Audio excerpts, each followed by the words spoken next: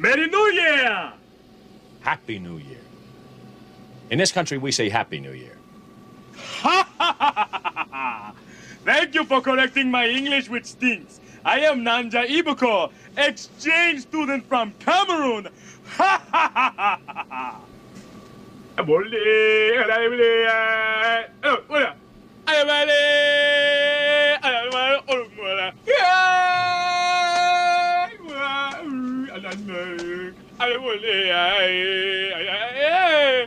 Beef jerky time.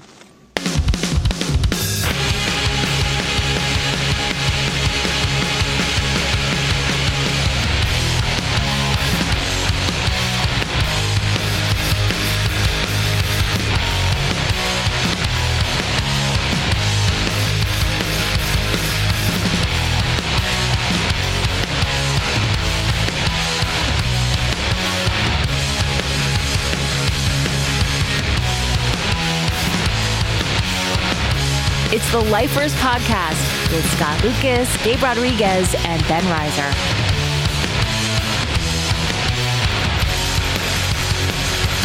And now, here's Scott, Gabe, and Ben.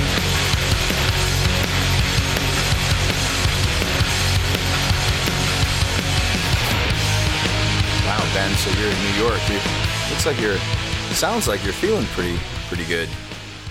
I feel great. Well, I had a couple of drinks with dinner, so. Yeah, that's the point. Is that what you? Yeah, that's what I'm trying to insinuate. So you're using the same mic that Gabe is using. Yeah. How does it sound? I don't know. It seems like it doesn't have much dynamic range. As when you get back a little. Yeah, well, because Gabe is always swallowing his mic like this. Right. Okay. Exactly. All right. I'll Gabe this mic from here. No, you don't have to Gabe it. I'm just. No, Gabe is not a verb. Oh, yes, it is. I gabed my car after the talking to you. I've had a gabed up year. I've just it's 2021 was really, man, gabed. No, it's not. That's a pejorative. If that's a word. Did you have a gaby type of year? It's, did you guys have Gaby Toy and Hobby back at the mall in Gaby Zion? What? We had this store at Kings Plaza, which was our shopping mall. We had Beanie Gabies. It was KB, letter K, letter B, Toy and Hobby, and that's where we would get our. But yeah. I was making a joke. I don't think I ever knew what that was. Yeah, just like that, that Ross. Store. Yeah, what is that? I don't know what that is. I've seen it, store, and I just realized it. I always thought it was just, an art supply store, obviously because of the, what's that guy's name? Herbert Ross? Bob Ross? Bob Ross. I thought it was, Ross. I thought Ross was like J.C. Penney's. I thought it was a department store. It is. No, it's like it's like a TJ Maxx discount kind of store. You can tell we're all dudes here because none of us shop there. But I've been there with my wife plenty of times. I guess your wives don't shop there. Maybe they do. I don't know. We're just more of a dudes than you. We just send our wives off to shop without us. Dudes. All right. You can tell we're all dudes here. So I set up a Spotify playlist, a collaborative playlist like we used to do back in the day when we were doing companion playlists for our podcast. But I set this one up with my kids. And I said, kids, throw on as many songs as you want. I'll throw on songs, and that'll be what we listen to in the car. Because it's always a fight about what. It went all right. But at some point, my daughter had picked a song by somebody named Mitski. Uh-huh. And then we got into a conversation about the fact that there's all these women who have like one name, like Cher. But like the new generation Cher. One name, and I don't know anything about any of them and can't tell any of them apart. And I always forget who's who. So we got into this thing about who's Halsey and who's Mitski. Do either one of you know? No. Yes, I know Halsey is the one who just put out the record with Trent Reznor. She had a baby. I know that's Halsey. Yes, that is right. But I couldn't even remember Halsey's name for a while. I was like, no, there's another one, not Mitski, and I think Madonna. She's, yeah, that's my generation. But this one, I think she's bipolar, and I think she just had a kid, and she's more rock than what we're listening to right now, which was Mitski. But did you know that Mitski is Japanese? I did not know that. I thought it'd be Polish. Right? All right, I'm all out of content for you guys. That's it. Wow. I blew my load. Wow. I don't know where to go. Gabe? Gabe. I don't know. Yeah. I know where we're going to go. Gabe finally watched Get Back. Give it to us, Gabe. Get out. I thought it was 9 hours, but it went by quickly. It is 9 hours. I thought it was 7 when I counted it up. But anyway, it's magnificent. It's the best thing I've seen. It's great. If anybody that's a Beatles fan and wants to know the ins and outs of the Beatles in 68, 69, check it out. There's not a better documentary out there right now. Is that your review? Yes. If you're a Beatles fan, you have to watch it. If you're not a Beatles fan, don't. That's it. Yeah, I'm really sick of listening to people talk shit about it as if it was made for them. I didn't really like it. It seemed like it didn't. I never want to hear "I Dig a Pony" again. I'm just like, shut up. Gabe, was it on your Facebook? Some douche got on and said, I couldn't take it after an hour. It's so much fast cutting. They didn't stay on any camera angle long enough for me. Fast cutting. Yeah, it was on my page, but that's been everybody's problem with it. It moves too fast. Yeah. I wish more bands would videotape themselves recording their records. So you watch it? I don't because I don't think it'd be nearly as interesting. Here's what's fascinating to me about it is all these years, like the most famous scene, other than the rooftop stuff, is when George says to Paul, he's like, "Hey, I'll play whatever you like, or I won't play whatever you want." You know what I'm talking about? Yeah. Okay, and that has always been there, and the whole Let It Be movie has always been there as an illustration of Paul was an asshole, and that's why they broke up, because Paul was telling everybody what to do all the time. Such an asshole. But what's amazing about this, and once again, this could just be, how you edit things, but you get all this context, and to me, it looks like George was the asshole. George was this really passive, aggressive jerk, at least in this period of time, where it's like, I don't want to do that. It's like, well, what do you want to do? I don't know. Just like, he's like, here's what I want to do. I want to quit, and Paul's over there trying to get this idea going that they've all decided on. He's trying to push the band to do this thing, and they're all just kind of like, whatever. And, it kind of changes my entire thinking. I mean, I didn't think we'd see any of this footage until after Paul was dead. But it's amazing that it comes out, he's not dead, and in a way it vindicates him. I mean, maybe he, watched over the editing more than we think to sort of spin that narrative. And if so, well done, Paul. You really are a genius. Yeah. I mean, you definitely. To me, it's like you're watching Paul, and it's like he's pulling songs out of his ass every 5 seconds, and it's like, oh my God, he's got another one, he's got another one, he's got another one, and I think if I'm John and George in that room, I'm sort of feeling like a loser, because I'm like, here's the guy in the band, and he's got like 50 fucking great songs. Every time I turn around, he's at the piano, and oh wait, now he's got Let It Be, now he's got Long and Winding Road, now he's got Get Back, and then these two maybe guys, a little bit of jealousy. Yeah, I got that vibe. Yeah.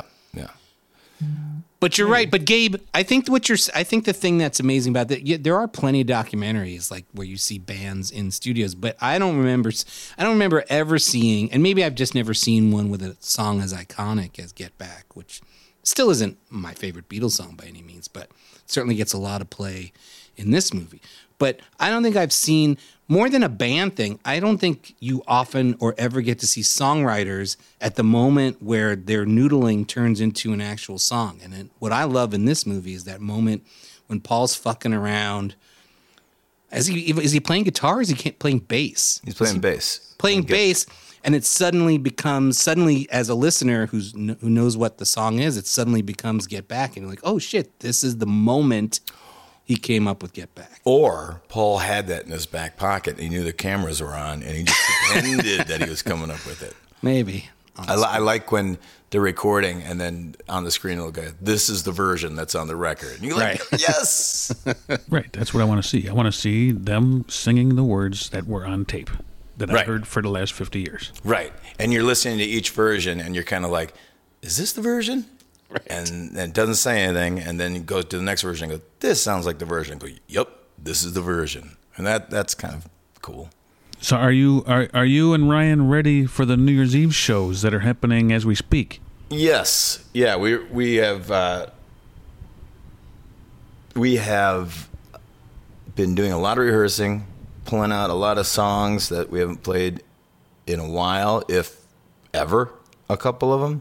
Ever? And, yeah. And somebody on Thursday night's show has dropped out, Jennifer Hall, because of COVID. So we're going to do an evening of. And so this would have happened last night when people are listening to this now. And I'm curious. So the idea was I was going to go out there. Well, I did go out there. This is so hard trying to keep the matrix in place right here. But so last night I walked out during Jennifer's set and I said, look, she couldn't do this show. We support her decision. But so that means we've got some time. I've got this acoustic guitar here. What local H record do you want me to play from beginning to end on acoustic? Wow, that was great. What you so did. That's what I'm either going to do in a couple of days, or I did last night. So I'm curious what I played last night to find out. Why don't you predict what you think? I hope that they picked Ham-Fisted because I think that would be pretty funny. Because that's not going to work on acoustic, and you know. I could probably remember most of the lyrics, but we'll see. We'll see what happened. I don't know what happened. Hey, everybody, it's Paige Hamilton. Can you hear me? Yeah, we can hear you. Can you hear us through your headphones? I can. You guys are loud as fuck. Are we too loud? You're really loud. I'm turning it down. We're helmet level. God damn it. Helmet level, yeah. We are loud. Cheers. Cheers. Ooh, nice drink. Cheers. Cheers. Yeah, I think you just had it really loud. Paige. Hey, Scott. Mm-hmm. First, I must say congratulations. I'm sorry I could not be there, but how did it go? Wait, you were invited? We missed you, man. Yeah, was it a blast? It was. I can imagine. New Orleans. New Orleans was good, and then we had another little party here. Next door to the Metro at G-Man is what it's called now. Uh-huh. Yeah. So. It's just been crazy. It's, you know, so we had shows and then no shows and the tour, no tour. And I know you guys went out and ran into some stuff, huh? Well, yeah, but I mean, you guys have, like, how many shows have you canceled and then rescheduled? I mean, these past couple of years. Probably 250, something like that. You know, it's ridiculous. I mean, we had the biggest South American tour in the history of the band booked. We had Australia, New Zealand, Japan booked. Australia's been booked. New Zealand, Japan has been booked twice, I think. No, 3 times. That those shows, you know, we had the tour with Ministry, got postponed and then canceled because they pulled some stuff, whatever. Yeah. What else? Oh, Europe, you know, we were supposed to go to Europe in 2020 after that 2019 tour. And it's been brutal, man. We're you know, so it's just, it's rough. We're hoping we're going to play, you know, that we have the shows with System of a Down and Korn and supposed to be Faith No More, but those fell through. Those have been rescheduled. They were for, I want to say May of 2020 and then, fall of 2020, then May of 2021, then fall of 2021, now February 4th and 5th of 22. It's just insane, you know? How's New York right now?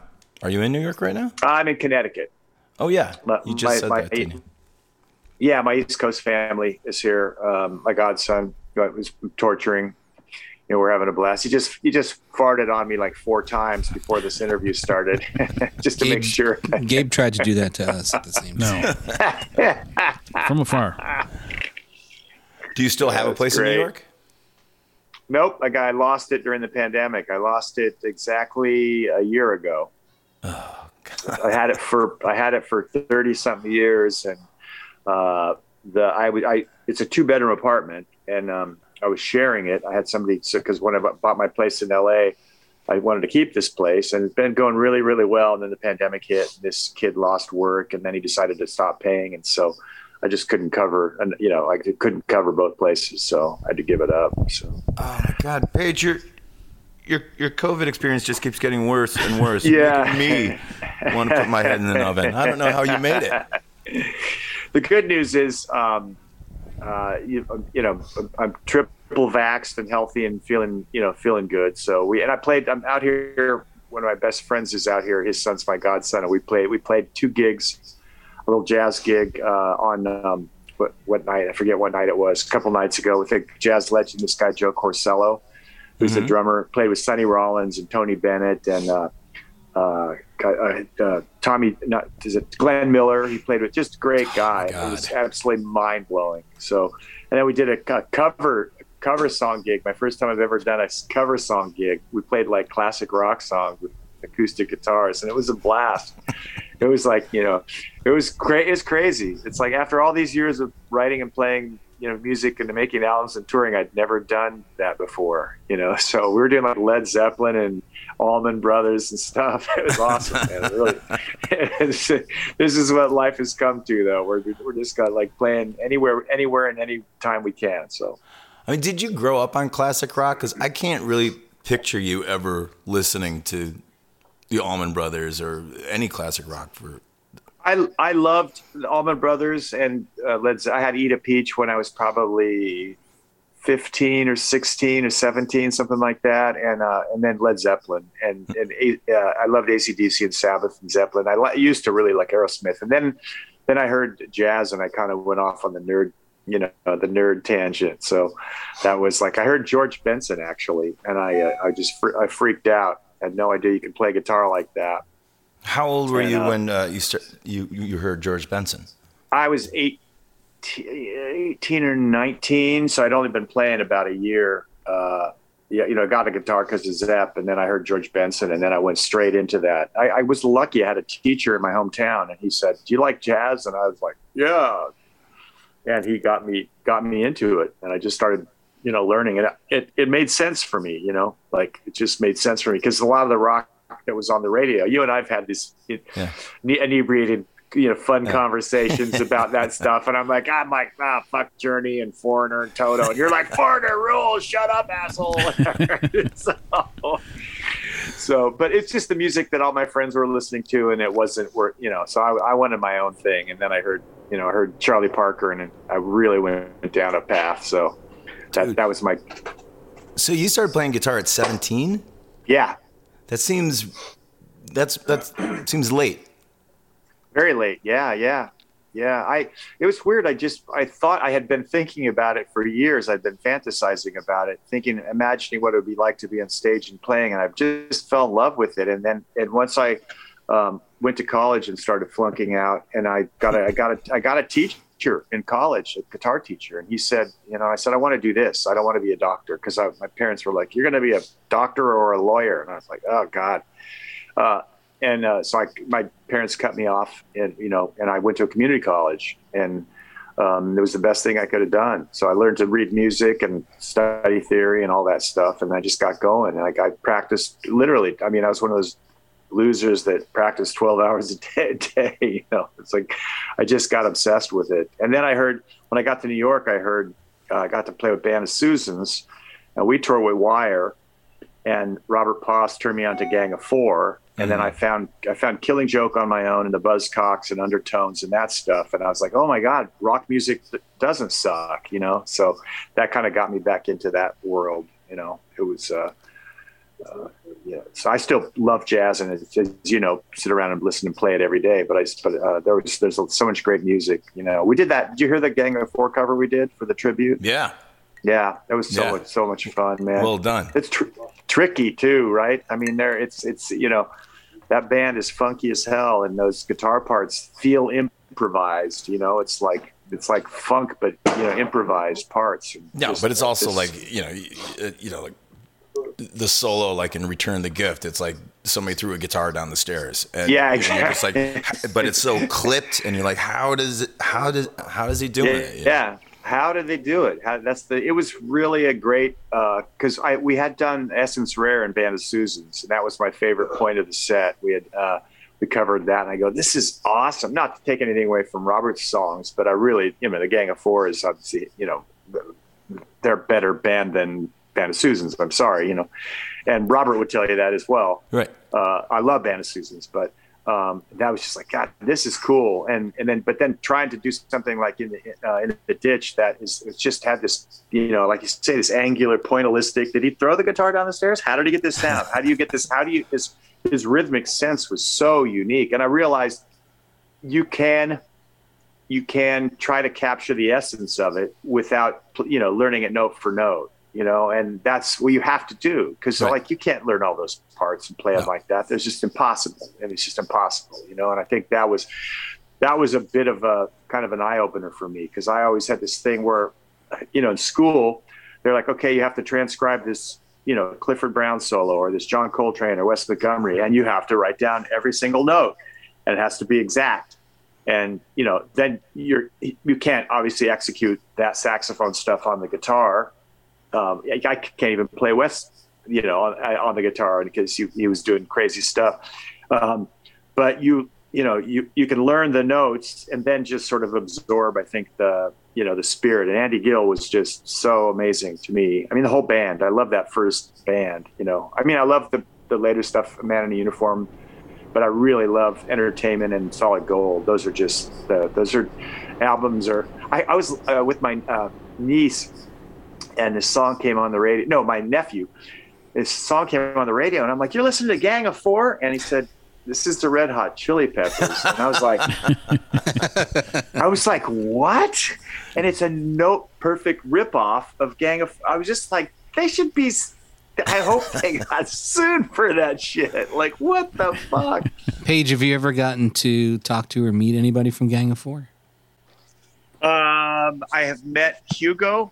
Because he was an A&R executive at Imago, and he tried to sign Helmet, and I met Dave Allen.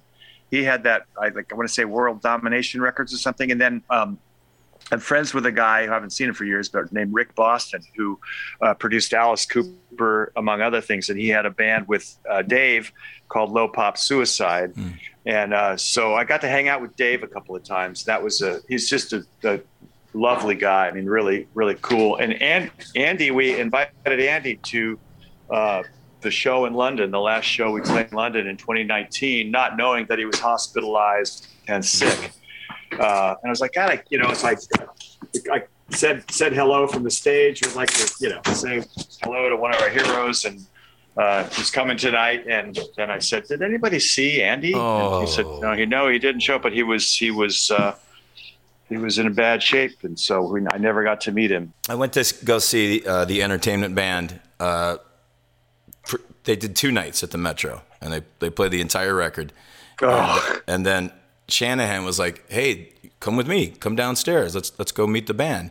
So I go downstairs, and they're all down there, and they're listening to the band, and they're all singing along with "The Night They Drove Old Dixie Down." Oh, that's a great song. Wow, it was a great song. Yeah. And then they I think Andy put his arm around me, and he started trying to get me to sing along. And I was just kind of like, Gang of Four is backstage singing along to the band. It's that's just kind awesome. of like, it's like what I was talking about with you. I can't imagine, I could never have imagined the band being a favorite of Gang of Fours. That's so cool. That's interesting. Was John King singing? Yeah. Fuck! Oh God, that's amazing. That is so cool. I never got to see that. That's wow. That's so cool. What year was that? That was right after everybody and their brother was ripping them off. Yeah, and so they were like, let's do this. Yeah, so that was like, I don't know, mid 2000s. Yeah, something like that. Oh my God. Yeah, that's a life-changing records. I mean, absolutely, just essential listening. Those are.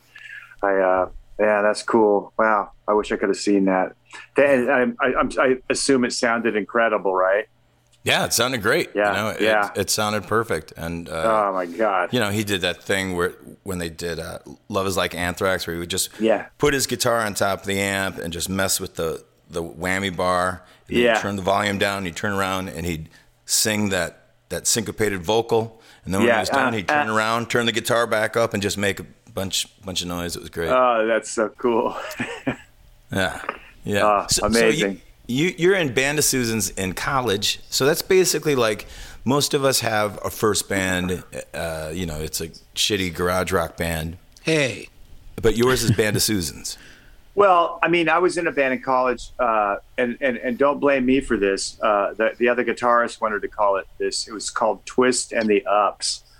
And I'm like, this is the stupidest fucking band name ever. It's like, no, and I was just like, okay, whatever. And we were, this was in college at University of Oregon. When I got into Band of Susans after grad school in New York City.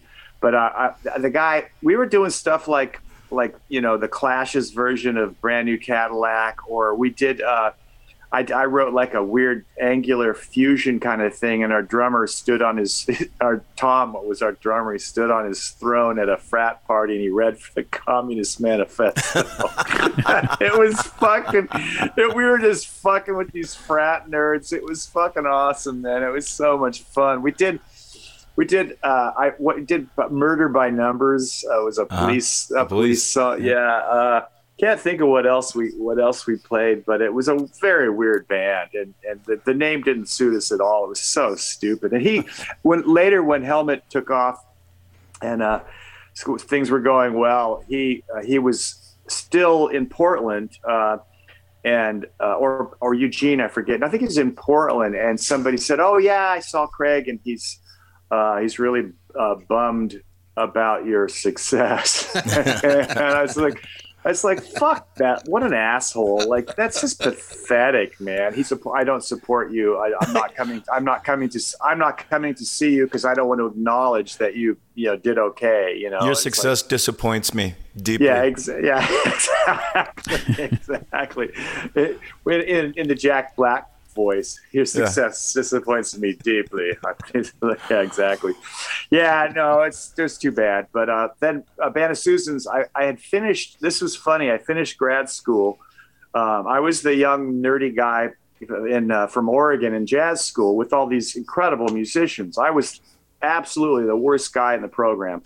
Like I was the youngest too, but these guys were incredible. But I was a pretty good writer. Like because I had the kind of concepts in my brain and the harmony and stuff, and I could come up with these arrangements. I just couldn't shred through giant steps, You hadn't been playing since you were 13 either. Exactly. Yeah. So, but the writing was coming natural to me. In fact, we, I had, Todd Kuhlman, bassist from Benny Golson. I had Paul Meyer, the guitarist from Stan Kenton's band, Steve Turre. These amazing world-class jazz musicians that just wanted to get a degree for work and education purposes or whatever. But we had a composition class, and the teacher had brought in a poem, and it was called "It's October," and it was really bad. And in my opinion, it was really bad. But I didn't know that our teacher had been commissioned to write the music for this poem, and so he got an assignment. And he said, "You can write whatever you want, 12-tone music." Anything. It doesn't have to have harmony. It can.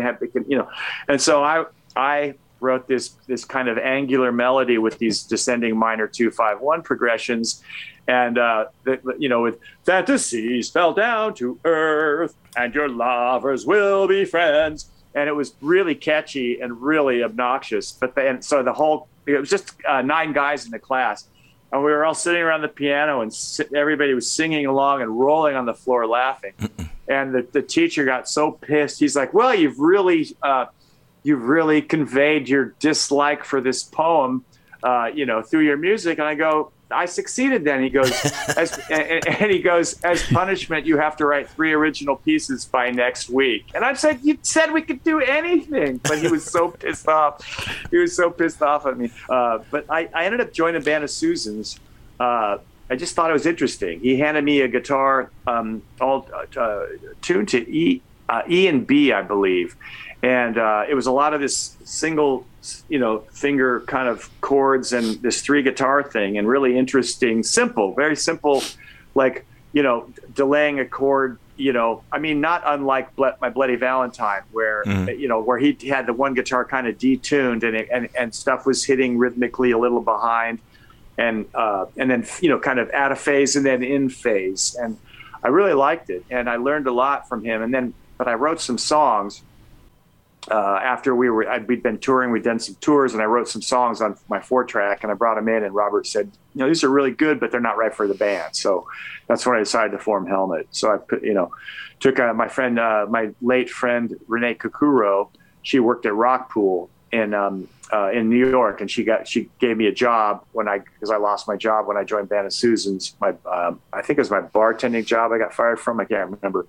And she paid for the ad in the Village Voice, and so I found John Stanier through that ad, and then her husband. What did the ad say? Do you remember?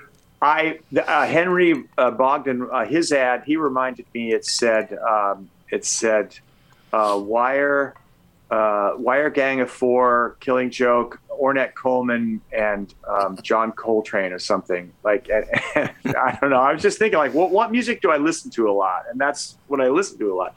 And so I was always so naive about it. I didn't know, anything about indie labels or anything. Like, and when I was in Band of Susans, in fact, they got kind of mad at me. We did an interview one evening, and I had just gotten off work, delivering. I think I was delivering those learning annex papers around to the boxes around the city.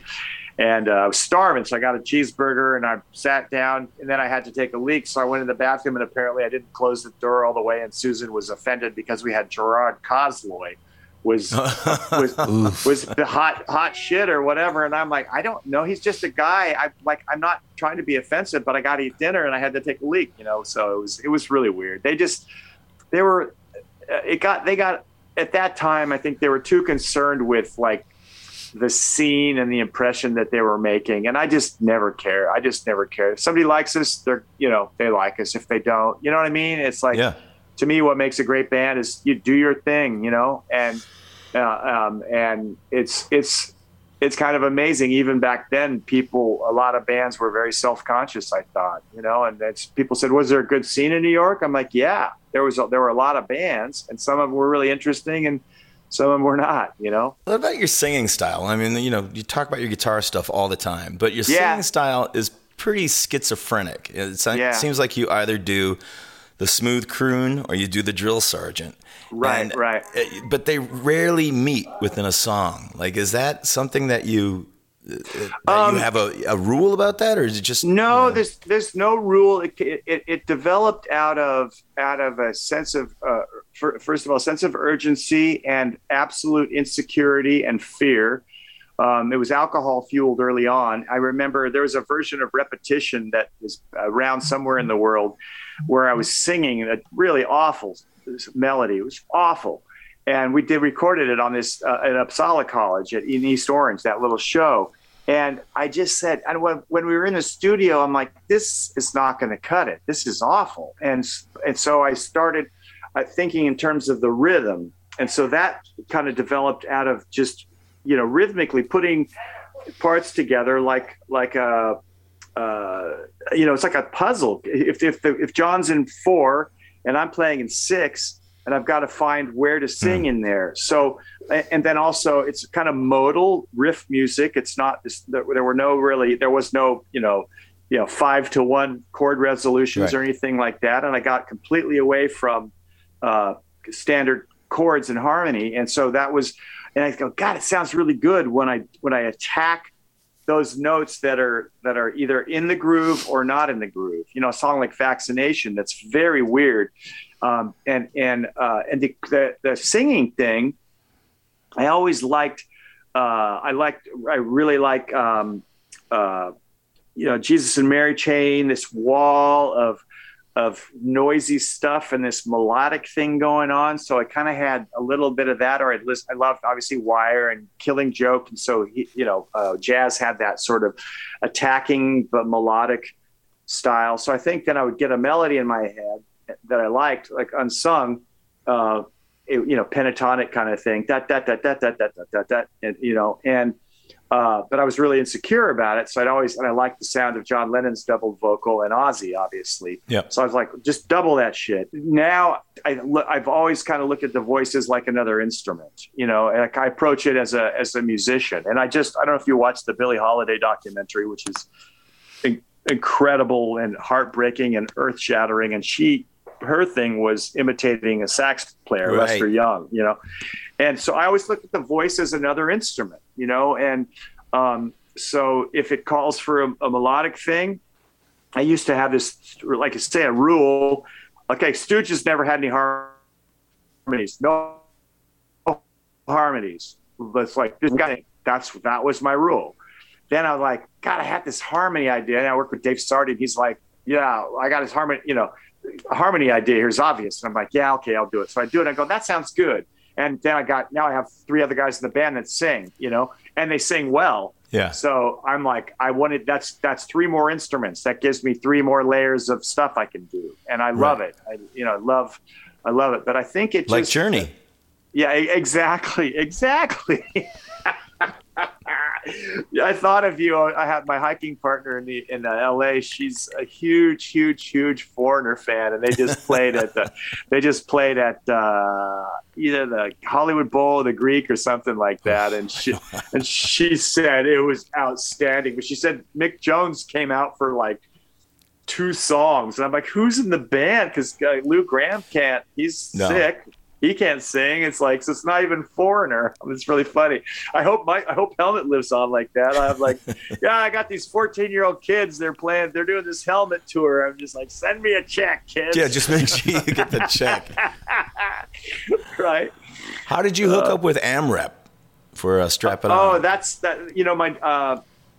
My friend Renee Kukuro, who is Peter Megaday's wife, and who she's passed away sadly, but great girl, really. She worked at Rockpool, and I'm like, I was writing songs, and I said, yeah, the band of Susan Things, Robert, they don't want my songs, and she said, we'll take an ad out in the Village Voice, we'll do we'll do your own band, audition people, and so then I was like, so now what do we do? I saved up my bartending tips to record it with Donnie Fury. Born Annoying, Rumble, Geisha to Go, and Shirley MacLaine. Those 4 songs, 8-track, and so I just started sending these demo tapes around. And one of them was like Homestead, Gerard Cosloy. I was really obnoxious. If I look back on it, I would, because you send a cassette tape, you write a letter. I go, if you don't like this tape, please destroy it, and just like stupid shit. And SST, I sent an SST to Sub Pop to Homestead to, I can't remember all these labels, and I said Twin Tone. And Renee said, I'm friends with this girl at Twin Tone named Jill Faunus. You should call her. So I sent it to Jill, the tape, and I phoned her. I'm like, hi, I'm Paige Hamilton. I sent you that tape. She's like, oh yeah, I got it. Okay, I'll check it out. And Jill later ended up working for us. She was worked for my manager at the time, Dave Ayers, who came along later, and she said, yeah, you were so nice on the phone, and I felt so guilty that I listened to it for 2 weeks. I said, there's no way Twin Tone's going to release this. It's way too aggressive. Right. But Hazelmeyer had an office in the Twin Tone. He was distributed by Twin Tone.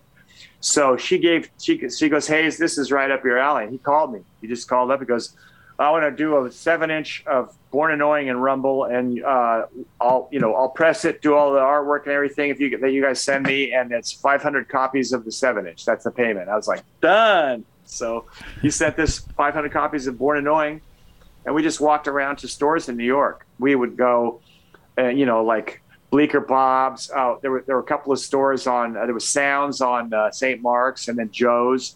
I just go around I go, these are $5 each, and they put it on and go like, wow, that's really interesting. Okay, we'll take 2 or 3 or whatever, and that's how we kind of did it back then. And Hayes just, I don't know, he just always was a straight shooter. He like, I liked his deal. I heard, we met later with the Twin Tone guys, with the Sub Pop guys, Pavitt and Poneman, and they were nice, but they just couldn't pull the trigger. They told me, they said, we were Oh, they actually called me. To their credit, they called me and they said, "This is really interesting, really cool stuff." And he said, "We're kind of looking for something to eclipse the whole Sub Pop retro 70s sound." Because all the bands were kind of had that Stooges-y 70s, and but they kind of dragged their feet. And Hayes was like, "This is the deal. Let's go." So we were like, "Yeah, let's do it." So it was good for us. I don't think Sub Pop would have been the right label. It just no. I think it worked out. Did he put you out with? Did he put you out there with other AMREP bands, or did you go out with? Well, we didn't know what his thinking was, and Peter Davis, who booked for a lot of the AMREP bands, said, called me up and he said, "You guys are amazing. I'm going to put you on a bill with John and Christina's band, Pussy Galore, right? Pussy Galore, yeah, and Halo Flies." So it was a Pussy Galore Halo Flies helmet. You're gonna open for Hayes. He's gonna shit his pants because he had come to see us at CB's, Peter Davis, and Hayes told me he was just pissed because he's like we were good. I'm arrogant, but Hayes was like, I was so pissed off. I'm like, how the fuck are we gonna go on after these fuckers, And so he said he knew he had to put something out. So that's kind of how that worked. And then the first tour we did, Shannon from the Cows had fallen through some barn roof at a party in Minneapolis, broke both his arms and couldn't go on tour. So he just plugged us in. I'm like, we're filling in for the Cows. Like, we're quite different, but it was awesome. So we did 2 weeks in a van, and it was great. So it was a headlining Cows tour? And then, so they just plugged you in. They plugged Helmet in, yeah, and somehow, I've never heard of anything like that. Isn't that ridiculous? It's just ridiculous. In fact, Roger Miller, who I just Mission of Burma was another band for me that was just like life changing. And Roger Miller, No Man Band, opened up for us. And I remember we were at the old Middle East, and I just went up to him. I'm like, I was like total geek. Like, I'm like, I don't know how to follow Roger Miller. And he looks at me, he's just like, just get up and play. And I'm like, okay. He was completely not having it, but I was in awe. Yeah, I was in awe. I was just like, love Burma, man. I just they were so cool. But fun. It was fun stuff. We started after that.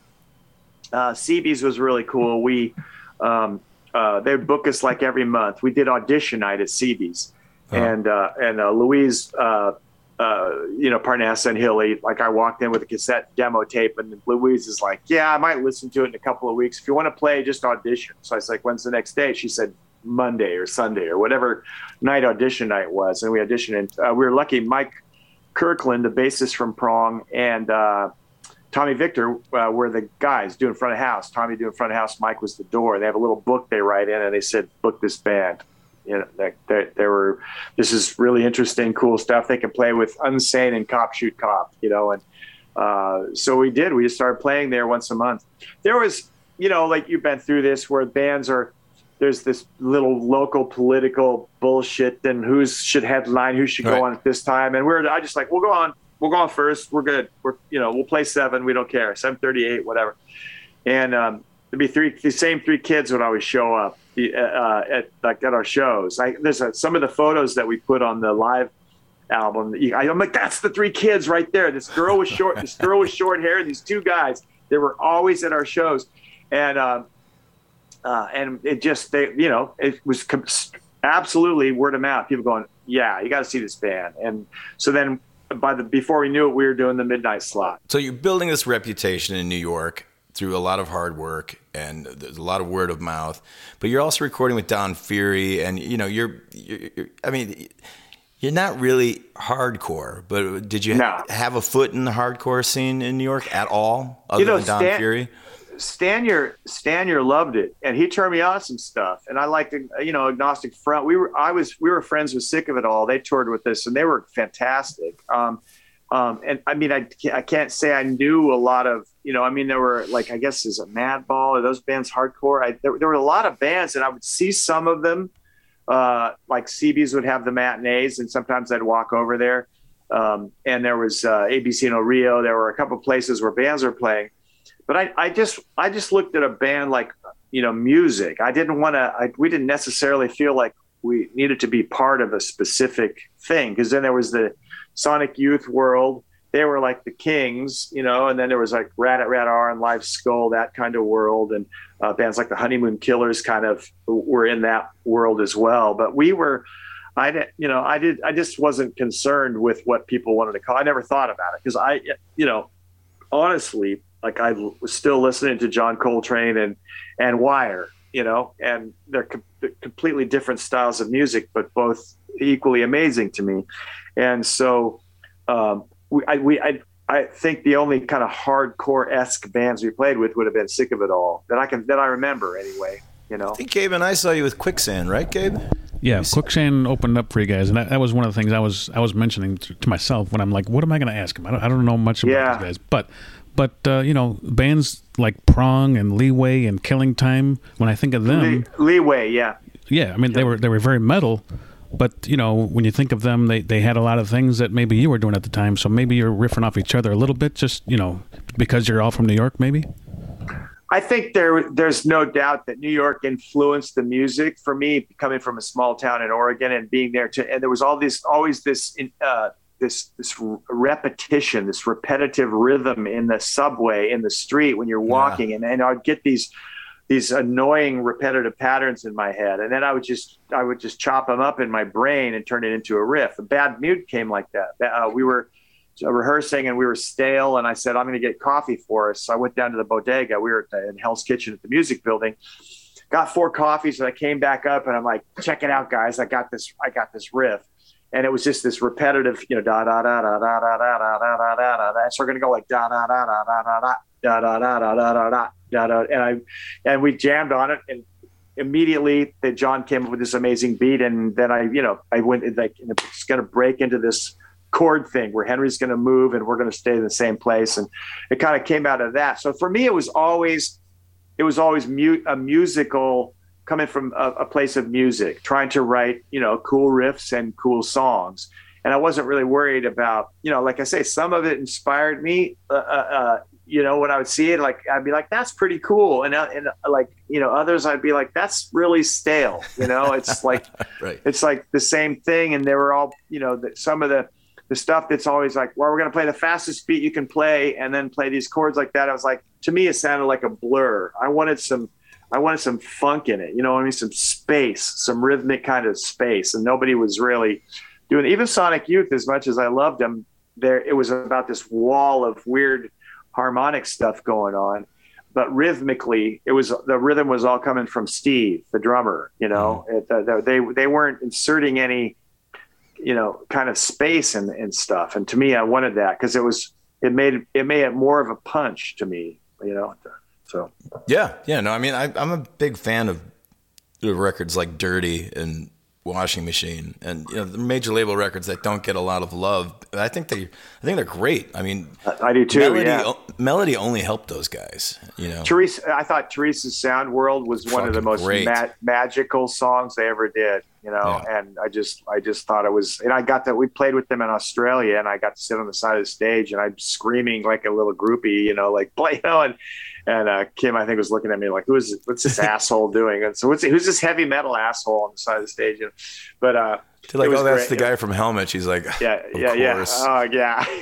It's really funny when I was talking to Thurston at one of the shows, and we were backstage, and he said, I saw you guys when you opened for Nirvana, that very first show that Nirvana played in New York.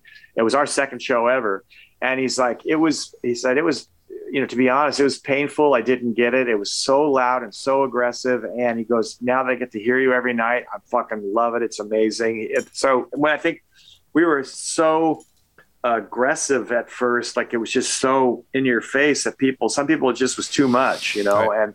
And they started to hear the music, and we probably got better too. I mean, the second show ever, but Nirvana was not that great that night. I thought there was Chad, their drummer, was really disappointed. They had kind of fallen apart, whatever, like on a few songs, but you could hear the melodic stuff already. They were playing In Bloom. I remember on that record came out, I'm like, they played that song that night. I absolutely remember that, But yeah, Grohl helped. Nothing against Chad. Grohl is an amazing, drummer. I mean, he's a great backup singer too. I mean, he's a great singer, but in Nirvana, he was a great backup singer. Yeah. So it was. I think it's okay. He's not here. Yeah, yeah. But it kind of brought him. I think it helped bring him together. Kind of took him to that place. So. But yeah, it was a good. I think it was a good scene. I never felt. We never felt in competition with anybody. And I always hated that. I always thought that you should support each other. I thought bands should be supportive. And when I hear a band I like, I'm going to talk about them. You know what I mean? And I'm not threatened by them. I'm just not, because I'm not trying to do what anybody else is doing. You know what I mean? Like you do your thing. It's like. But it seems like it's a little harder to not be super competitive in New York and LA because you've got, the music business is, right there, sitting right there. I was either dumb enough or overconfident enough to not worry about it. I just I kind of naive in a lot of ways. Like, hey, we're gonna practice 3 days a week, rehearse. And we stuck to that, like if your brother's in town, bring him to rehearsal, or he can wait outside or whatever. So, what about signing with Interscope? I mean, how were you just approached by everybody, or did you know pretty early on that? Yeah, no, it was truly like a feeding frenzy. It was because by the time we got back from Europe, Nirvana had had broken, and so everybody was like trying to get the next Nirvana, and I'm like, have you heard our music? It does not resemble Nirvana in the least. And we had played with them at the Pyramid, and then we played with them later at Seattle Coliseum, and we did a benefit with them for No on 9 in Portland, Oregon, my birth town. They were trying to ban gay teachers from schools, and that was like Proposition 9. So we did this big benefit with Nirvana. So we were very friendly with them or whatever, but it had nothing to do with us. It was just they were, all of a sudden indie labels were getting raided, I guess. And we had because of that radio station in Long Island, I can't remember the name of it, that plays kind of like they play The Cure and WLIR, and then they turned into they were WLIR and then later WDRE. Yes, exactly. So they got the 7-inch of Unsung, and they just started spinning it, and they made it a hit in New York. And so the crowds just, went from, a couple of hundred people to, 1,000 within the course of 6 months. And so labels were all showing up. And I met with everyone from Ahmet Ertegun, who, at Atlantic, who signed Led Zeppelin, and who told me he heard we were going to be the next big thing, which is pretty awesome. It's like, and he talked about Frank Sinatra, and Neil Young. I mean, it was just so surreal. Like, cause I knew about him because I'd read Zepp biography, bios. Right. But I'm trying to think who else. They were kind of funny. The label was funny. This guy Valazzoli, he was the president at the time, and he said to me, if you guys, we heard about that Nirvana, and that Nirvana, they struck a nerve, and if Helmet strikes a nerve, we'll be there for you. And I'm like, so people are actually telling you that they're looking for the next Nirvana? Absolutely. And they think you're it. Yes. The one guy said, Helmet's in New York, and everybody was throwing $1 million at us. And this one guy said, we got Skid Row. Skid Row's a New York band. You're a New York band. And I go, isn't Skid Row from New Jersey? And he goes, New York, New Jersey. And I'm like, no, sorry, it's not the same. It's just not. And but there was interesting. Kate. Where is this guy from? What is that accent that you're doing? I'm trying to do my New York. Like, hey, we hit Atlantic Records. We'll be there for you. It's like you gotta. So a New Yorker, it doesn't see the difference between New Jersey and New York. Exactly. It was so bizarre. That is correct. Yeah. Another guy that was funny. There were a couple. That's where I met Hugo. from Gang of Four, and he was working for Imago, I believe, and it was Chris Ellis, who had started Chrysalis Records with it was Chris Wright and Chris Ellis, or Terry Ellis and Chris. Terry Ellis. Rollins Band was on that label, right? Exactly. Yeah. Exactly. So we met those guys. They were really great. Kate Hyman was really sweet. She actually one night we were out. She gave me a blank check. She's just like, "What is it going to take?" And she gives me a blank check. And I'm trying to think who else we met with that was amusing. That was fun. The guy Don Einer said to the A&R person, he said, whatever anybody offers them, offer them $200,000 more or something. And I was just like, wow, this is kind of ridiculous, because I think some of these people had not even heard our music. Honestly, they had no fucking idea what we sounded like. The very first person we met with was this girl Claudia at Capitol. This was long before we kind of broke out. And we had the demo tape, and she was also friends with Renee, who introduced me to Jill Faunus at Twin Tone, etc. And we went in there, and the manager of the Cocteau Twins was in the office. His name was Ray. I don't remember his last name, but we're sitting in the office, and they put the music on. They put on Born Annoying, and it was so awesome to see people's faces, because I was like, these people are gonna fucking hate this. And I just was like, I don't care, because this is really good. Like, it's in 7/8. And it's just a bashing song. And it's like just repetitive, just over and over and over and over. And the song's called fucking Born Annoying. And the guy was like, well, he's English. I can't do it. It's like, it's got some really interesting guitars. The vocals are a bit aggressive, I'm just like, yep.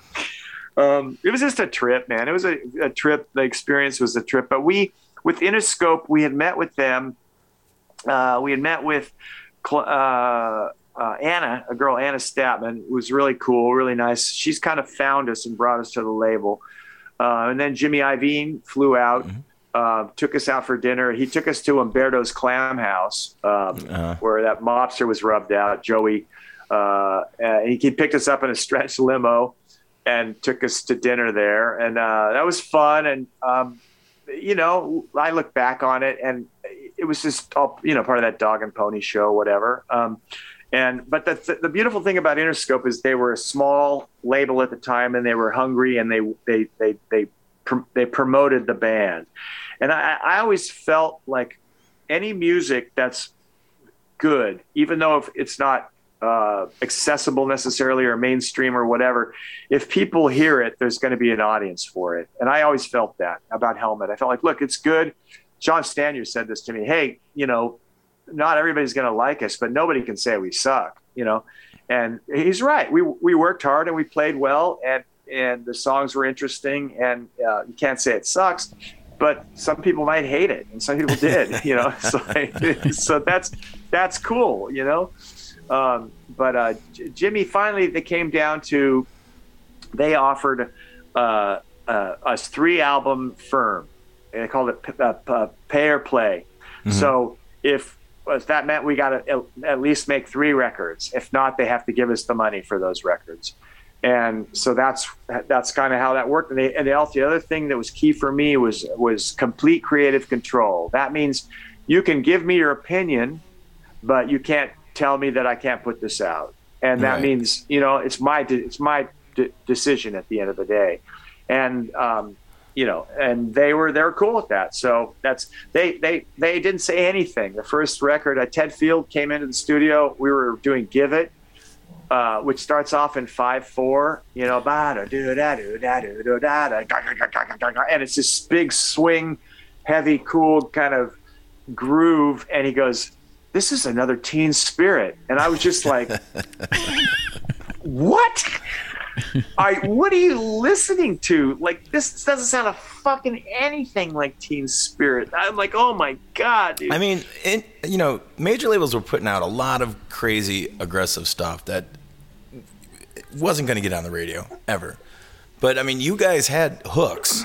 Yeah. So it wasn't like completely out of the question. that you guys would be on MTV. And, well, I told because I was this music business expert according to everyone. I read this I read this book by Donald Passman, my manager at the time. Dave Ayers gave me this book by Donald Passman about publishing and the record companies, whatever. I read that, and I'm like, I don't know, I just don't want to get fucked over. Yeah. And I felt like we were in good hands, and I got calls from. I talked to Alan from Quicksand. I talked to Jay from Jawbox. I talked to Shannon from the Cows, and guitar player Thor. Right? God, why am I drawing a blank? Oh my God. Bands were calling me. Jesus Lizard, David Sims, and Sims and Yao, and I'm like, don't sign to a major label. I go, we had a quote unquote hit, and that's why it worked. Because that one song sold 500,000 records, and so we paid our advance back, and so we were making money.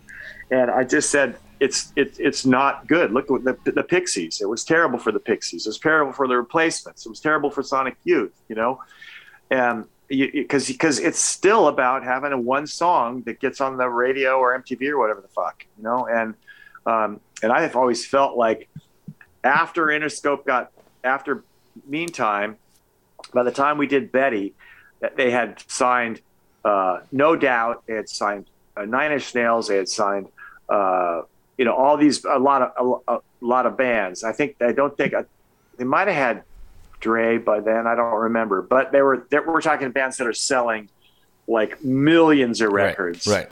Not 500,000. Right. And so they just kind of like, suddenly it was like any other major label. And honestly, it's because Betty was more difficult than Meantime? Not at all. I think Betty was like, in the rest of the world, Betty did better. And I thought, Wilma's Rainbow was like, to me, a better riff than Unsung. And, Meantime, I don't know, that's a pretty good riff, but that was the first single. I feel like there were songs on Betty, that were as catchy to me, like Clean. It was a little weird. The groove was a little weird, but it was, it had that, this swing feel. I feel like they just they had put us in with all the other bands, make a video, do this, and Milquetoast. I mean, Milquetoast was on the Crow soundtrack, and that went platinum, and it was one of the lead tracks on there, along with Stone Temple Pilots. I can't remember who else was on there. There's a lot of bands on there. Yeah. I don't know. Maybe I'm wrong. Like, I also did that interview for Rolling Stone a million years ago when we did the Judgment Night thing, and they were like, this whole rap and rock thing together, this could be huge. And I'm like, no way. It's like, this is a one-shot deal, man. This isn't going to work. Dude, the whole thing was your fault. It's like that's why I'm not an A&R guy. I mean, was there a slapback? Like, I mean, your band wasn't the first to have their signing advance, widely discussed in the press. There was a lot of talk, how much Nirvana got when they signed to Geffen. But when you guys signed, their uproar, it was off the charts, and that's all anybody talked about for a while. I mean, do you think that hurt you in the end? I don't know. Not in the end, but in that short run, it didn't hurt me personally, or the music, or like, because I don't pay attention to any of that stuff. The first time I read a bad review, it was so ridiculous that I said, this is the last review I'll ever read, because it was Enemy Melody Maker were the warring factions in England, and all I'd heard up to that point were good things about the band, and in my opinion, we were honest and are honest, and that's why 32 or 3 years later, we're still able to record and tour, the world, because we were never trying to be something we weren't. So if that doesn't work for somebody, that's cool. I'm fine with that. But if somebody attacks you personally, or they're going to make it about, your appearance or your record deal or whatever, then it's at the end of the day, if the music is not, is not there, then it's you'll suffer. Yeah, it just seemed like everything back then was more about the business side of it, because everything was blowing up. Yeah, something for these they're industry rags. Like, Yeah. They say they're music magazines, but they're all industry rags. You know? Yeah. That's all they want to talk about really is money. Yeah. Yeah, absolutely. It's like I'm friends with Jason from Alternative Press, and he's a really good writer, and he's really smart, and he's listening to, he's like loves bizarre, like Albert Eiler and Cecil Taylor, stuff, but he's writing about AFI or whatever, and it's a job in a lot of ways, and that's he's very good at his job, and he does. But he's a dear friend of mine, and we hang out, and he's like, oh my God, some of this music we have to write about. It's on the cover. I'm like, I understand. I understand that you have to make a living. And that's okay. So I feel fortunate. It was you got to do Europe with us. It was so much fun. Like we've been able to do that now for 30 years, to go and play all over in Australia, New Zealand, Japan, and Europe, and the US. And to me, that's fine. That's enough. I don't need to I never was going for like playing Madison Square Garden. I knew Helmet was never that kind of band. You know what I mean? It's that's one of the things Ahmet Erdogan said to me about U2, because he's like, he compares us to two. Ryan and us too? No, yeah, exactly. You too.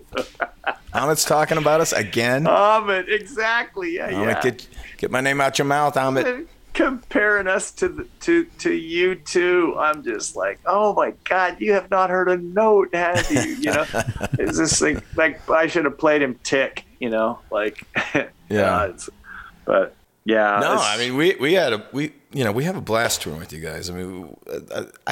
There's not another band that we've gotten along with better. Like, and you're still our good friends and stuff like that. Yeah, no, I know. It's interesting. We like the Toadies. We toured with the Toadies in the U.S. and we tried to take them over before you guys a couple of years earlier, and there was just people were like, nah. The promoters and then our agent was like, I'm not getting a good response, but we brought you guys up, and they were like, yeah. So, good. It takes nothing away from Toadies, because we love them. No, I love touring with those guys too.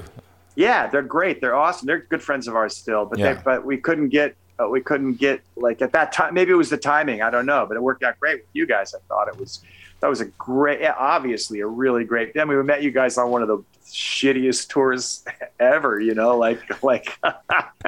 but that we always talk about that. This great thing came out of it, this friendship and this great musical, we're talking about the Filter tour? Yes. Yeah. I don't want to slag anybody. No. Yeah. Europe was fun. Hey, here's a good question for you. Is it just a coincidence that your music is so pummeling and precise and you speak fluent German? And that Germans love you? Is that just a coincidence, or is there something going on here? There's probably something to that. The whole story about me learning German was my cousin Rhonda. We were in high school, and she had this German book, and she was taking a German class. I'm like, why are you taking a foreign language? She's like, I'm 12 or whatever. Well, it's good to, expand your horizons. And then she would say, like, Beethoven's German. And I was like, oh, really? Anyway, I go to school, and I wanted all my uncles and aunt had degrees in business, BS. And I was like, really important to me. I wanted to get a Bachelor of Arts degree. So I got to take art history and a foreign language. And I thought to myself, look, I'm playing classical guitar. I love Bach. I love Beethoven. And then so I got in music school, and it kind of expanded my knowledge and whatever, and my listening. And, Mozart is Austrian technically, but, spoke German and wrote in German. Mm-hmm. And I was just like, man, all this incredible music came out of this one place, Vienna. We look at the, Viennese musical scene. To me, there's Vienna and Detroit, Memphis, obviously New York, Chicago, LA, all have different scenes, but there are these scenes that are just like influenced everything, and that's one of them. I mean, Beethoven died in 1827, right? And his music still moves us and still is important. It doesn't feel fair to compare Chicago to Vienna. It's just I know. But I just was fascinated by that. And so my cousin took German, and I thought, I'm going to study German, and I did. Then they had this exchange program, my state, University of Oregon, with the state of Baden-Württemberg and Württemberg in Stuttgart. And so I said, I'd never lived in a big city before. So that was the biggest city in the program. So I went there, and they also happen to have a really good opera there. And so yeah, I ended up there in a little apartment in an old Swabish neighborhood. And I don't know, there is something to it. As you say, the staccato percussiveness, the aggressiveness. Like cussing in German is great. It's like, du kannst mich ruhig am Arsch lecken. Ja, fick du. It's like very it's like kiss my ass, fuck you. It's this great, the rhythmic thing. And you listen to Beethoven and it's just like, it's maybe, I don't know. Well, here's something good. Yeah. Tell us about playing guitar for Bowie. How the fuck did that happen? Well, I was at one of the top 3 or 4 or 5 low points of my life. I had just left. I had just left probably my soulmate, my wife, Mioshin, who's an amazing woman actually, but I felt like she wasn't supportive about my music. She wanted me to herself, and it was always a problem going on tour and stuff. And, which I understand to a certain extent, but so I was crashing on my manager's futon sofa in the East Village. And I got a bunch of calls one day, the answering machine. It was the accountants, the business managers, my manager, everybody. Where the fuck are you? And I had been out. I had been out all night. I stumbled home. I'd stumbled home from the West Village from a nice woman, Delane's house, and brownies after hours, and just so it was probably like 3 p.m, and I got there, and he was like, my manager. I got a beer out of the fridge, and I was going to quit smoking that day, and everybody's like, David Bowie's trying to reach you. And I was like, yeah, right. Okay. Stop fucking with me. They're like, no, I'm serious. When can you talk to him? And I'm like, wow, well, been up all night. I was going to try to quit smoking today. Let me get a pack of cigarettes and a beer. Kind of calm down. The wrong day to stop smoking. Yeah, exactly. So they said 5 o'clock. 5 o'clock on the nose, David Bowie calls. And literally, he's like, hello, Paige, it's David Bowie. And I think I said, no shit. And he told me, he said at one point, he said, he said, we don't do all heavy, aggressive music, and I was like, I know. I was like, yeah, really? I go, I know. I said, I can play quiet and beautiful. And he goes, and anyway, at one point he said, it's not all Tin Machine, Paige. Yeah, exactly. He said, thanks for your enthusiasm. And one of my favorite quotes, he goes, what time do you get up? Be honest. And I said, noonish. And he's like, right. Could you make it to the studio at 11 or something? I'm like, what do you say? Of course. Yeah. Of course. I'm like, yes, Mr. David Bowie. So I met him the next day at the studio, and they played me a bunch of music. I met Mark Platty, who's his producer at the time. I met Holly, one of the backing singers, who was doing some vocal things, I believe. Holly Palmer. And then, and he just gave me, I want to say that first day, did they give me 20 songs or 30 songs? I can't remember. They gave me a list of songs, and it ended up being, I had 2 weeks to learn 30 songs. So I called my wife that I was separated from at that point, and I said, I need to have access to the house or to the apartment, because we had a house in Woodstock. And she's like, we can't have the house. And I'm like, okay, I need the apartment then, because I can't be at David Whitehead's house, my manager, trying to figure out 30 Bowie songs without the stereo, you know? So it was literally boxes of Chinese takeouts, ashtrays of cigarettes, my turntable and records and whatever I had, that I was just like learning songs. I made some charts. First rehearsal was just he and I.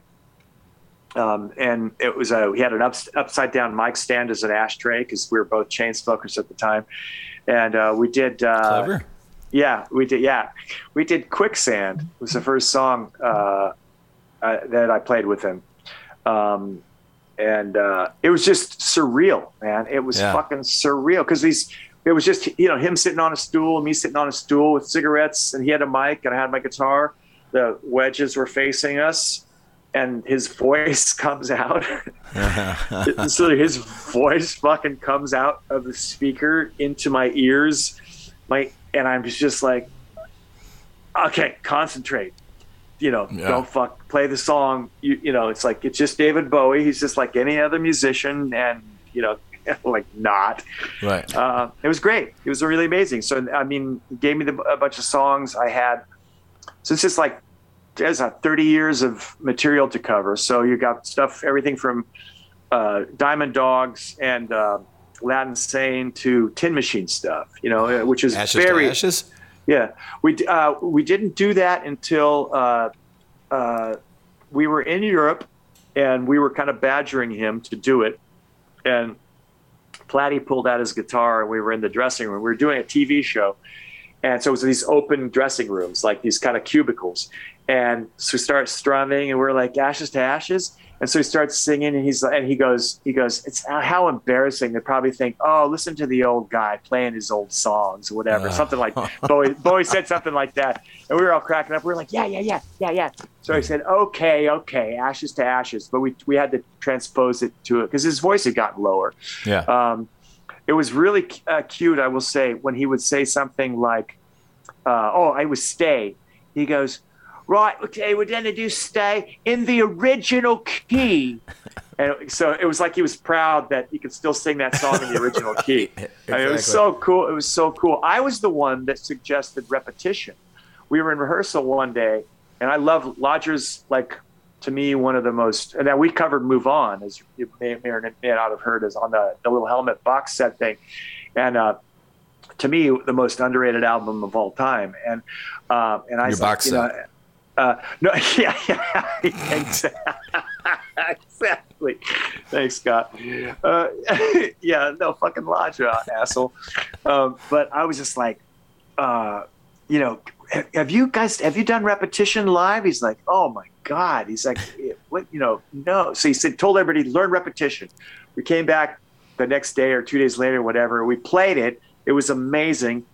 And he turns to me and he's like, and my hair was bleached white at the time. He's like, whose idea was that? Was that you, Pagey? It's like, and he goes, tall, thin, skinny blondes think alike. And I was like, yeah, yes, Mr. Bowie. Yeah, it's like, so we did repetition. It was fucking amazing. It was so cool. He just was a loving, beautiful, like, I don't know. I mean, he's obviously, incredibly special and genius, and like a great singer, a great writer, a great everything, really smart guy, but also loving, just a beautiful, he called me, Krover teases me about this from Melvin's all the time, because I told them this story. He's like, oh God, hangover, Hamilton's at it again. Because I bumped into him on an elevator in Paris. We were staying at the Corridor Hotel, and we were in Paris for like a week or something. And I had my hotel room was like twice as big as my New York City apartment, and I had like 2 entrances. And so we were at the TV show, and everybody in the band was sober except for me. So I'm like, I'm not fucking wasting all this free beer.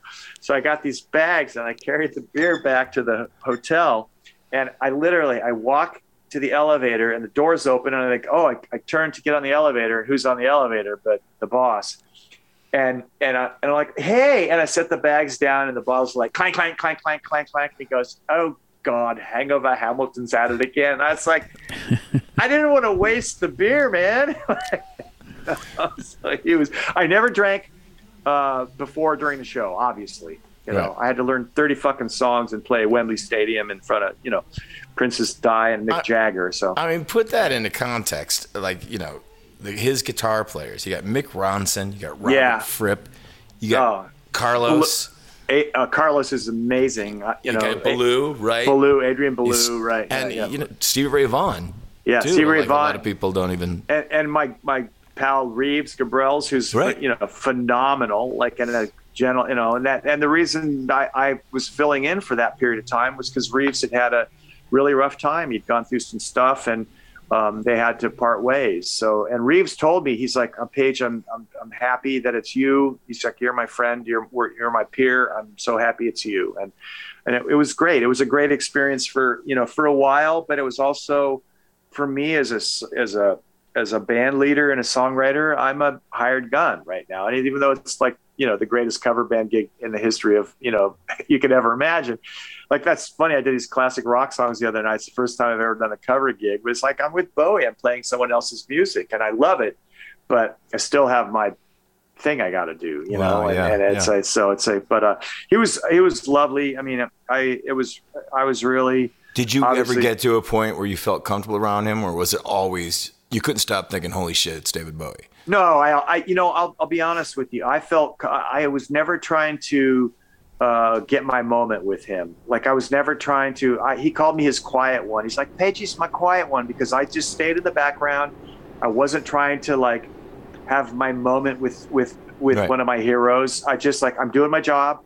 It's an honor to be on stage with the man. I don't know if you saw, they released the Paris show that we did from '99 at Elysium Montmartre. It's out there. So thank God I played, okay. But it's just an honor, you know, to play his music and be on stage with him and to learn from him, you know. And he would like turn to me in rehearsal and say things. Sometimes he'd say, so advice for budding young songwriters. I nicked half my tunes from Danny Kaye, the Inchworm. And he'd look right at me, you know, and I'd just be like,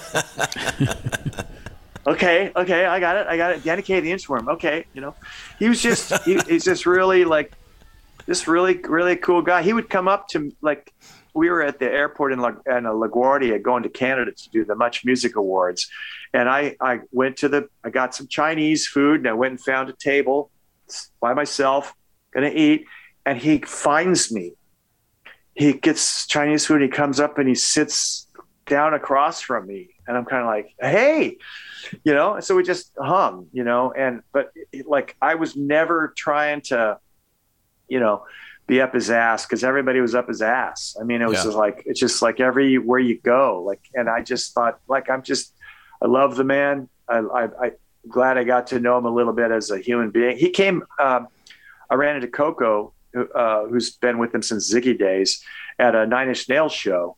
We were backstage, and she's like, what are you doing? And I go, oh, I'm working on some music, and I'm my friends The Wire are coming to town. I'm going to see them play at Irving Plaza.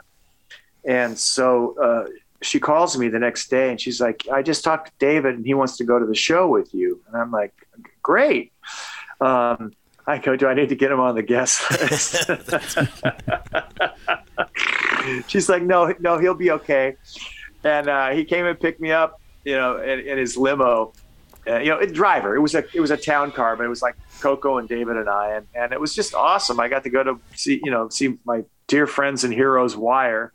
My other great friend Jim Thurwell from Fetus was DJing, and David had met Jim a couple of years earlier when Jim was a mess, when he was like drunk and falling down and just not didn't have a shit together. Yeah. So I said, hey, you know, my friend Jim Thurwell's going to be DJing. He's like, oh, right. He's like, how is he? I go, he's great. He's sober. He's great. You're going to love it. And so I, got to reintroduce them. And then I walked in the dressing room and to introduce him to Bowie. Robert Poss from Band of Susans was there, too. So it was just really cool. It was just really nice, and he loved the show. thought they were great, you know, and I brought Wire up to him. We were playing on the He Jules. wasn't familiar with Wire before then? He didn't really know them. No, he'd heard of them, but he wasn't that familiar with their music. But we were on the Jules Holland show, and it was Diana Krall, Gomez, and Elastica, and one other band I can't remember. Well, Elastica starts playing. Do you know that show at all? Yeah. They set you up in a circle, so that band plays, and then you sit and wait in the dark, and then they go to you, and you play around the circle. So we're sitting there. He was sitting on the kick drum, and we're smoking a cigarette, and Elastica starts playing, and I'm like, and I lean in, and I'm like, I was like, this is fucking Lowdown. Like, he's like, what? And I go, Wire, this is fucking Lowdown. You told on Elastica. Yeah. Well, they later said, Elastica said something like, oh, Wire, approved or whatever. No, they didn't. They sued them. Sued them. It's like, they sued and lost because it's like fucking Wire song, note perfect, But so it was kind of cool to get to take him to see Wire, who are they're so important, they're just such an important band, for me. And I think just from, a lot of people like Mike, I know Stipe, loved them. And and Peter Buck, those guys, a lot of people really loved, loved Wire. Them. Yeah, exactly. So, it was great experience. Really cool dude. I miss, that I could email him on his birthday. His email was, I forget what it is, Sailor at Yahoo or something. I just email him and say, happy birthday. That's it. Whatever. That's like, I just love the idea of him hanging out in New York. Yeah, no, I think Coco actually talked to me at one point, David's been sober for 12 years and he's really happy. And I'm just like, yeah, I don't think so. It's like, I'm not, that's good. That's great. But I'm not, no, life without booze. I don't think so. I mean, whatever. He told me some stories, or I pried some stories out of him a couple of times because I talked to Garson and I'd be like, so on the Ziggy tour. And he said, oh yeah, man, forget about it. He'd climb up on speakers and he was wearing a jock strap. He forgot to put his costume on and he broke his leg. So I was like, so what happened? You broke your leg? He's like, oh, he said, what did he say to me? He's like, oh, right. I don't remember much about those years. So he was so fucked up. So, I never performed fucked up. I mean, I went through a phase where I was drinking too much when I had John Tempesta and Frankie Bello and Chris Traynor in the band, because we were friendly with Dimebag. And when he was murdered, we were in Berlin. And so that was awful, obviously. And so we all started drinking that awful drink that he drank, that Black Tooth. Oh. And God, we got fucked up a lot. We played some drunk shows, but we were opening for Chevelle. I mean, come on. It was like, great guys, but I'm sorry, man. I know. It's like, oh God. It's like, anyway, that's enough of that. Yeah. Well, Paige, it's great to see you. Yeah, you too, Scott. Congratulations again. I can't wait to give you a big hug next time. Justine says hi. Oh, please give her my love, man. That's great. I'm so happy for you guys. So, yeah, man. I mean, I hope you're going to Germany, right? Is that on? Is that happening, or did you cancel it again? No, right now it's happening. Yeah, March. Yeah. I hope you can get out there. You're not gonna realize how much you've missed it. Yeah. I know. Yeah, I've already talked to my friends in Holland and my friends in South France and my friends in London. I'm organizing. I'm going to see you. It's going to happen. It's going to happen. It's going to happen. So I hope it happens. So that's the next thing we do. We're going to finally, hopefully, do these 2 shows with System of a Down in LA, and then the next will be the Europe tour. So can't wait to see you guys. Can't wait to see you. Yeah, stay safe and thanks you guys for having me too. Auf Wiedersehen. Auf Wiedersehen. Cheers. Okay, cheers. All right, guys. Thanks. Have a great night. Okay, bye, see you you. too. Bye. Johnny is a man, and he's bigger than you, but his overheads are high, and he look straight through you when you ask him how the kids are.